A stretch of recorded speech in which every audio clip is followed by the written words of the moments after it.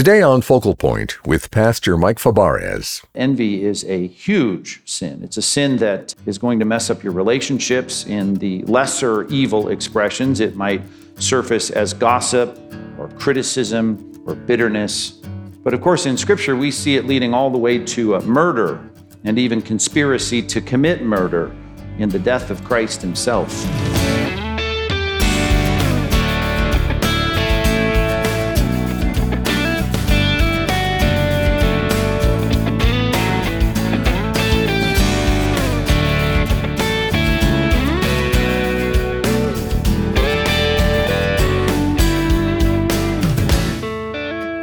The internal, relational, and even societal costs of envy are evidenced all around us. And once you recognize this insidious sin and the destructive impact it has on your life and on society at large, you may be left wondering, what can I do to stop it? Well, today on Focal Point, Pastor Mike Fabarez offers some practical ways you can protect yourself against envy and learn to live with satisfaction and contentment. I'm Dave Drury, and now here's Pastor Mike with a message called God's Gracious Solutions. Well, he was in his prime just about 100 years ago. He was the heavyweight boxing champion of the world. His name was Jack Dempsey, and he was feared and revered and a big celebrity in the 1920s. He was everywhere, on the cover of magazines, and he was famous for not only beating people up, but for his one-line strategy that became often repeated throughout the culture. And that is that the best defense is a good offense. The best defense is a good offense. See, because when Jack Dempsey stepped into the ring, he didn't just want to avoid getting hit, right? He didn't just want to not be knocked out. He wanted to knock the opponent out. He wanted to neutralize the threat by making sure that he was throwing the punches and landing them. And he knew that he could get through the match if he could just step up his offense. He faced many formidable foes, but they were summarily knocked out because he was an aggressive and very tough fighter who took the initiative to launch a good offense whenever he could. We've been identifying a formidable foe in the Christian life, the problem of envy. And it's a sin that we've tried to say is much more destructive and corrosive in your life than you probably imagine. It's the kind of sin that is insidious. It creeps into your life, and it's rarely identified. And I know that, as I've said, because I very rarely hear anyone confess the sin of envy, and yet envy is a huge sin. It's a sin that is going to mess up your relationships. In the lesser evil expressions, it might surface as gossip or criticism or bitterness. But of course, in Scripture, we see it leading all the way to murder and even conspiracy to commit murder in the death of Christ himself. Speaking of Christ, he looked at the Pharisees, and he said, they've got a lot of this. Pilate could even recognize it, that they were filled with envy over Christ. But Jesus looked at them and he said, watch out for these Pharisees, because they look like they're all buttoned up on the outside, much like going to church this morning. People look like they're godly, they're carrying their Bibles in, they greet each other kindly, the parking lot's not filled with vulgarity. It seems like a lot of respectable Christians marching into church. And yet, Jesus said, the exterior really belies the interior, because on the inside, they're a mess. We need to identify the foe of envy and not only say, well, do we know what it is, but we need to say, can we launch a counterattack? Can we find God's solution for it? And I don't want to overpromise in this sermon, but I really mean that if you get today's sermon, if you really understand what we're going to study from God's word, you can deal a knockout blow to this sin. And all the residual effects of it, the hundreds of lesser evils that probably exist right now in your life because of this core sin, this root sin, what church historians like to talk about as one of the 7 deadly sins, the sin of envy. To figure that out, we need to look at the main ingredient. And the main ingredient is something that is so important that when God first chose to reveal himself in writing, and I do mean that, the first time he chose to reveal himself in writing was on 2 tablets and he put 10 commandments. And I'd like you to go to that passage right now, Exodus chapter 20. And I want you to see that he put in the first set of written revelations he ever gave to human beings, he said, here's number 10. Exodus chapter 20, and it is the thing that could be insidiously present in your life and you may not even realize it. By the way, when Jesus turned to his disciples and warned them of the Pharisees, he put it this way: beware of the yeast or the leaven of the Pharisees. You know, back in chapter 12, which is probably the other landmark chapter in the book of Exodus, they started something that has continued to this day in Jewish circles, and that's the celebration of the Passover, which was to show how God got them out of Egypt. But one of the weird things that is attached to the Passover celebration is the 7-day feast of unleavened bread. You remember that, right? And one of the things you're supposed to do is get all the yeast, all the leaven out of your house and don't have any hint of leaven in your home. Jesus said, you know, the problem with the Pharisees is they've got this insidious thing. It's like leaven. It's just a little leaven. It'll leaven the whole lump. It will grow. It's like a seed, but it's even worse than that. It is a sin, at least. It is a contaminant in the sense that it will go from whatever it initially is into something that affects all the good around it.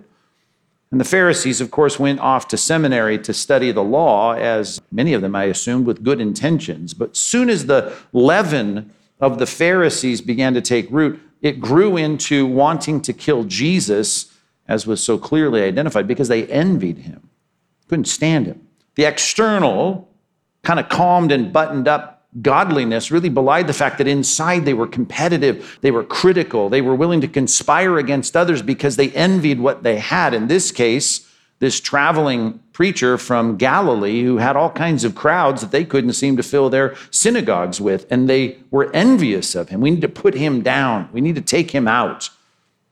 From Cain in Genesis chapter 4 to Jesus in the crucifixion accounts of the Gospels, we see envy creating all kinds of problems, and it really comes back to an issue that is identified in the 10 Commandments in Exodus chapter 20. So take a look at this passage and remind yourself of the 10th commandment. It's there printed on your worksheet. Exodus chapter 20, verse 17 is where we see the 10th commandment. You shall not, here's the word, here's the key ingredient to envy. You can't envy unless you do this, right? Covet. You shall not covet. Now, if there was a period there, we would have all kinds of contradictions in our minds. And we would, because the word covet is not universally used in a negative sense, the Hebrew word in the Old Testament. Matter of fact, we first introduced to the word in Genesis chapter 2, when God speaks of the fact that we are rightly going to covet, in this case, we, Adam and Eve, the fruit-bearing trees in the garden. And that's a good thing. It's their trees, it's their garden. God has put them there to tend it, and they are going to desire the fruit of those trees. They're going to be hungry one afternoon. They're going to be doing all the things that God has called them to do, and they're to look at the trees in their garden, and they're to say, I desire that. I strongly desire that. I crave a piece of the fruit on this tree that we've been working to cultivate in this garden. There's not a period there, right? The sentence continues. It's not that you have a strong desire, which is really what the word covet means. It's like the word lust, by the way. In the New Testament, we associate the word covet in the Old Testament as negative. We associate the word lust in the New Testament as negative, but it's used, the Greek word epithumia, it's used in a positive context because there's a time for you to strongly desire something. There's nothing wrong with strongly desiring even ministry in the church. 1 Timothy chapter 3, verse 1, it says if you desire, right, or you aspire, depending on the translation, to the office of an overseer in a church, you desire a good thing. Well, the word is epithumia. You covet, you lust, you have a strong hankering, a craving for something. And so it is with this Hebrew word that's translated so often covet, particularly when it's in a negative context, but it's translated desire or well-pleasing or something that we want or crave or have this strong desire for, if it's a good context. God is even described as someone who's looking at the land, and he found a piece of land here. Of course, he created it all and controls every molecule, but he says, I desire that, I covet that for my house. And that's where we're going to put the tabernacle, and it's going to become the temple when Solomon builds it. We're going to put the Ark of the Covenant there on that threshing floor. This is the land that God covets. Well, nothing wrong with him coveting the land that he made, and the land that he has, and the land that he controls. The problem here is that strong craving that we have could be directed in a direction that is sin. And this is one of the big sins. This is the 10th big sin that God is saying, you guys can't do this. Here's the 10 commandments. Commandment number 10, you shall not covet your neighbor's house. If you took the word neighbor out of there, I suppose if you had a strong desire to live in the house that God gave you, nothing wrong with that. I know nothing's wrong with the second one. You shall not covet your wife. If the word neighbor wasn't there, there'd be nothing wrong with that at all. That's the whole point, right? 1 Corinthians chapter 7. But if it's your neighbor's wife, no, you've got to take that strong craving. You've got to deal with that. You can't have that. You can't desire their employees to modernize this, his male servants or his female servants, or the tools or implements of his business, his ox or his donkey, or here it comes, as broadly as you can put it, anything else that is your neighbor's. See, there's the problem. Strong desire is not the problem, but if you're conscious of your strong desires, then that's the start. Matter of fact, if you want to implement the Lord's solution to the problem of envy, it's not the total solution. That's why it's a 3-point sermon this morning. The first solution is just being aware of your deep cravings, your desires. You just need to kind of sort them out like a shepherd would separate the sheep from the goats. This is a good desire. It's a strong desire. It's a proper desire. Here's a desire. It may have the same kind of object, but it's not right because it doesn't belong to me. That's transgressive. It's out of bounds. Number one on your outline, if you're taking notes, just based on the first text that I've drawn you to, the 10th commandment in Exodus 20:17, you need to diligently, here's the verb, police your cravings. Police them. You need to walk by and make sure everything's copacetic and not causing any trouble, right? Because you're going to see the suspects in your life, and you are going to have to be in charge of your desires, and you're going to have to say, this is a proper desire, this is not a proper desire. You need to start to police, you need to start to discern, you need to start to separate into two categories your desires, your strong desires. Because I'm not looking for this. I'm not looking for you to be a flatline person. We tried to deal with this a little bit in the previous message where we talked about ambition. There's a godly ambition you ought to have. It's an ambition that deals with stewardship, because when God put Adam and Eve in the garden, he gave them a stewardship over the garden. This was the garden he gave them. It was a stewardship that they were supposed to exercise, cultivate it, exercise dominion over it. And you know what? There's nothing wrong with you craving and desiring the things that you have and that God has given you, and that he's given you, by the way, the New Testament says to enjoy. That's a good thing. And that's a great thing. Matter of fact, that is the definition of contentment for you, to want the things that you have, right? Nothing wrong with that. You should want the things that you have. And even some things you have in such a special way, it's even okay to be zealously wanting to maintain what you have. That's the word jealousy, right? There's a proper jealousy that you might have. But there are certain things, even in your stewardship, that at some point God may take that out of the purview of your stewardship and set it over here into someone else's purview. And all of a sudden now we have Saul's kingdom given to David, and all of a sudden now it erupts with jealousy and envy. Because God has the right to move some things around in your life. And he may give you a tree that you are to desire, but then he may kick you out of the garden and say, this is not yours anymore. You've got to police your desires, and it's not easy. It's a bit complicated. But if you're just aware in your life right now and you do it regularly, what are the strong desires I have in my life? What are the things that get me out of bed that I'm excited to get to? What are the things that I crave? If you're identifying that in your life, you're off to a good start in keeping your life from all of the corruptive effects of envy, because envy can't happen without a strong desire. And strong desire, as it says in Exodus chapter 20, verse 17, if it's directed toward things that you don't have the right to have, then you need to say, it's wrong. And if God doesn't have the right to do what he does, and often in Scripture we see it, he may give you a stewardship over something and move that out of the way, and now all of a sudden you have to know, I don't have the right to that, and therefore I got to start talking to my desires. I need to start saying, this is something I need to change. And I know in our day, we all want to be victims, particularly victims to our desires. You live in a culture, by the way, where the sacrosanct principle of life is, if you have a desire, you can't help it. You got to act on it, right? If you live with that dictum of the world, you're doomed. You're doomed. Sanctification requires, as it's put in Colossians chapter 3, verse 5, and we've quoted it in every message on envy, you have to put to death whatever remains, right, of your earthiness or your earthliness or your fleshliness. Sarke is the word. You have this sense of unredeemed humanity, and sometimes it just latches onto things and you need to do some surgery there. You got to be a hard police officer that carries weapons so that you can deal with your desires. This is put in Romans chapter 6. You have to marshal the members of your body, even though they may desire things. And you got to say, nope, that's off limits. That's transgressive. We can't do that. You got to get serious about that, and you need to stop thinking as a victim, and you need to start thinking as an agent, and you're an agent over even your desires. As Paul said, there are certain things he does to make sure that he buffets his body and makes it his slave, because he wants to make sure he's telling his body and his spirit and in the impulses of his body who's in charge. Matter of fact, Proverbs hails the person in the Old Testament who has mastery over his spirit. It's the quick-tempered man that is seen to be a fool. It's the person that can take the brewing anger in his life and control it. That's the one who's better than one who captures a city. Better for you to have control over the interior impulses of your life than the things that you might be able to subdue on the battlefield. I mean, that's a powerful principle. And often anger is the illustrative feeling, but it's not just anger. It could be a growing desire and craving for things that you don't have the right to have. And God did not give this to you, and it's not yours. We all have a lot of cravings. It starts with identifying what those cravings are, and then being the police officer of your cravings, and being able to sort those into two piles, and to recognize what God wants graciously in the solution to the problem of envy is saying you need to start enjoying the things that are proper for you to enjoy. Now, in saying that, I need to make clear to you, and it wouldn't really be a Christian sermon if I didn't say at the top of the list of things that you ought to crave, the things that you were designed to crave, the thing that God made you to crave, the thing that if you were to really be able to ingest it illustratively as a fruit, you would say, this is it, right? And here's how it's put in the Old Testament. Taste and see that the Lord is good.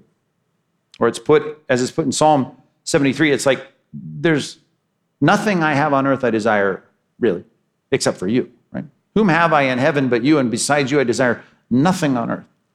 There's an ultimate desire that all of us are created to have.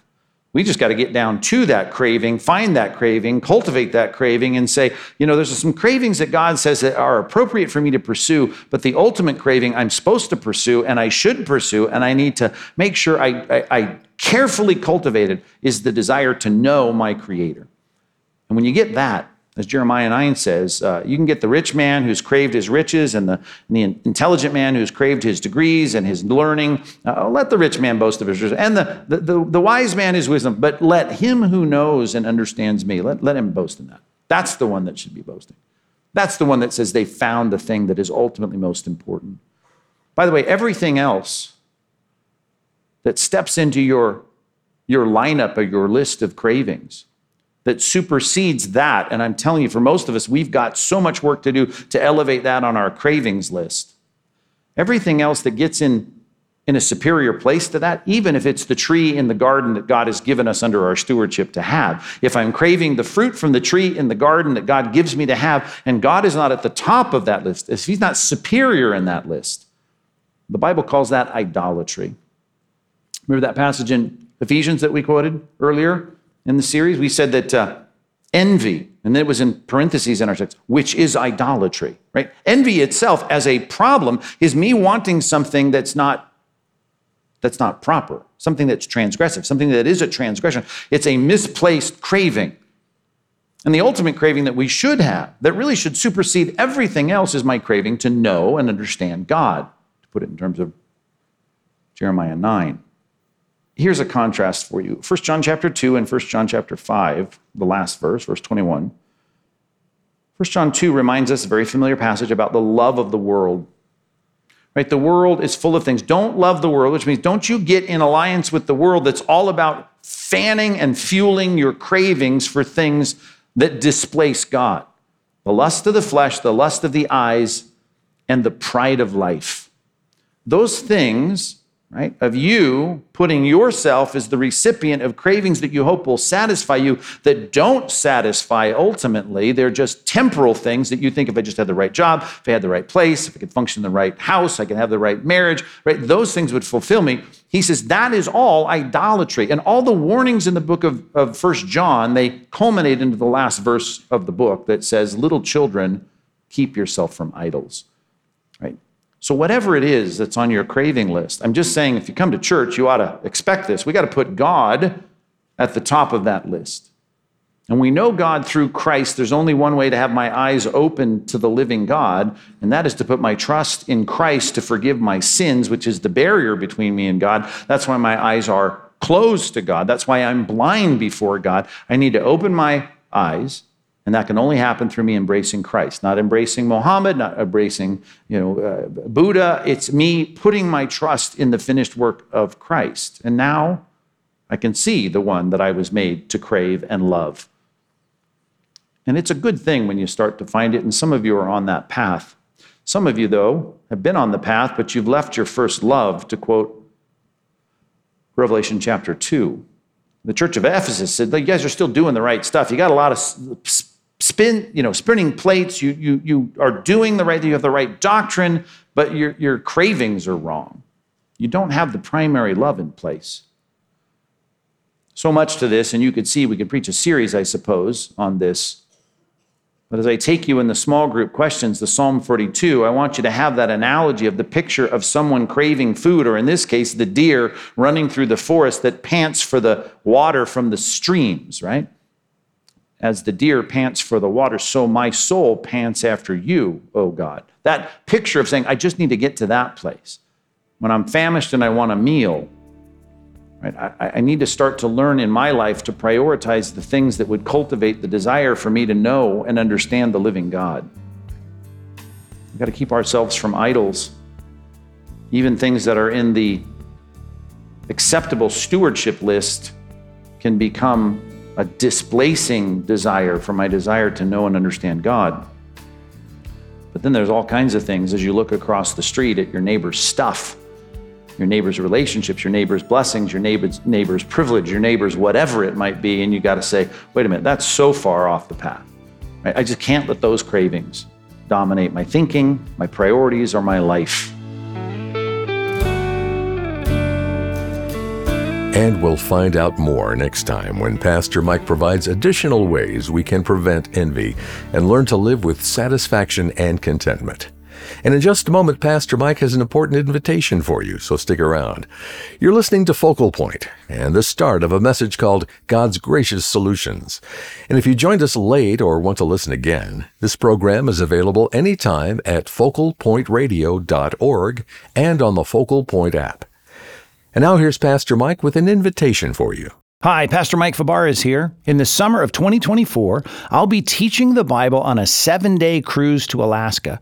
I want you to come with me. From August the 4th through August 11th, 2024, we're going to discover the splendor of God's Word while we explore the rugged beauty of the Alaskan coast. Join us for world-class dining, daily teaching, worship. It'll be an unforgettable experience. So don't wait to book your spot. Visit focalpointministries.org/Alaska to learn more.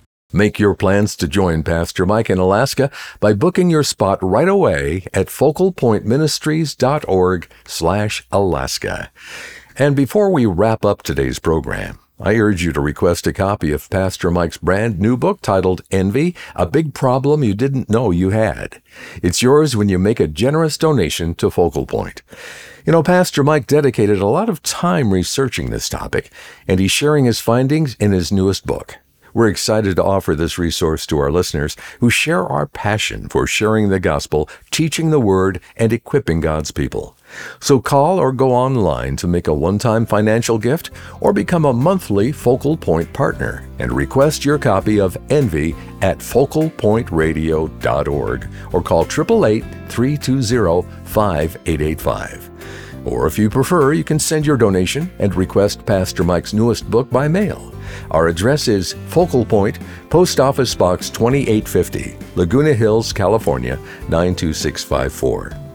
Well, I'm your host, Dave Drury, inviting you to join us again tomorrow to hear more of God's gracious solutions to the problem of envy. Hope to see you Thursday for more Focal Point. Pastor Mike here. We live in a culture where every point of view demands affirmation. It'd be easy to tell people what they want to hear, but we must teach the Bible accurately, unapologetically, and without compromising and without editing it. God's Word is truth. If you want to send me a question, I encourage you to get in touch with us at focalpointradio.org. Today's program was produced and sponsored by Focal Point Ministries.